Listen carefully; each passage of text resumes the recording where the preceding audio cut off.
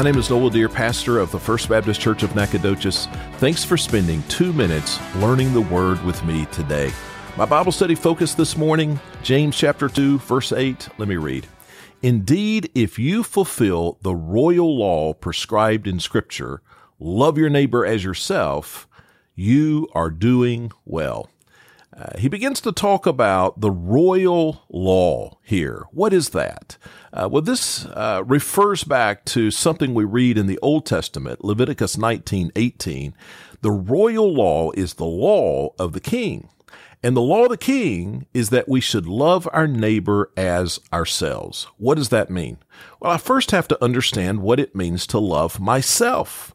Well, to love myself means I am aware of my own needs, my own fears, my own hurts and sensitivities. To love myself means that I give myself a little bit of grace when I mess up.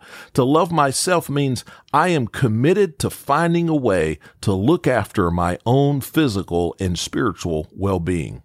So I am to love my neighbor just as I love myself. And that is an eye-opening challenge. But there's something else I want you to see here.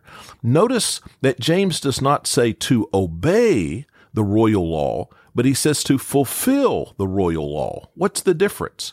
Well, the Greek word here for fulfill is the word that's most often used for finishing something or completing something. In fact, this word is never used in the Bible for obey. So James is emphasizing not just occasional obedience to the royal law, but he's talking about completely, fully finishing our love for our neighbor as we love ourselves. We should never go halfway loving our neighbor.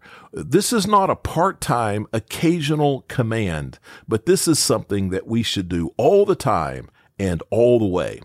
What would happen if I finished the royal law with my neighbor? Well, I think, first of all, my neighbor would know it.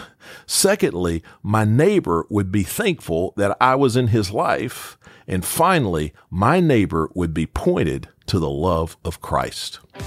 May we grow in our faith as we learn God's Word.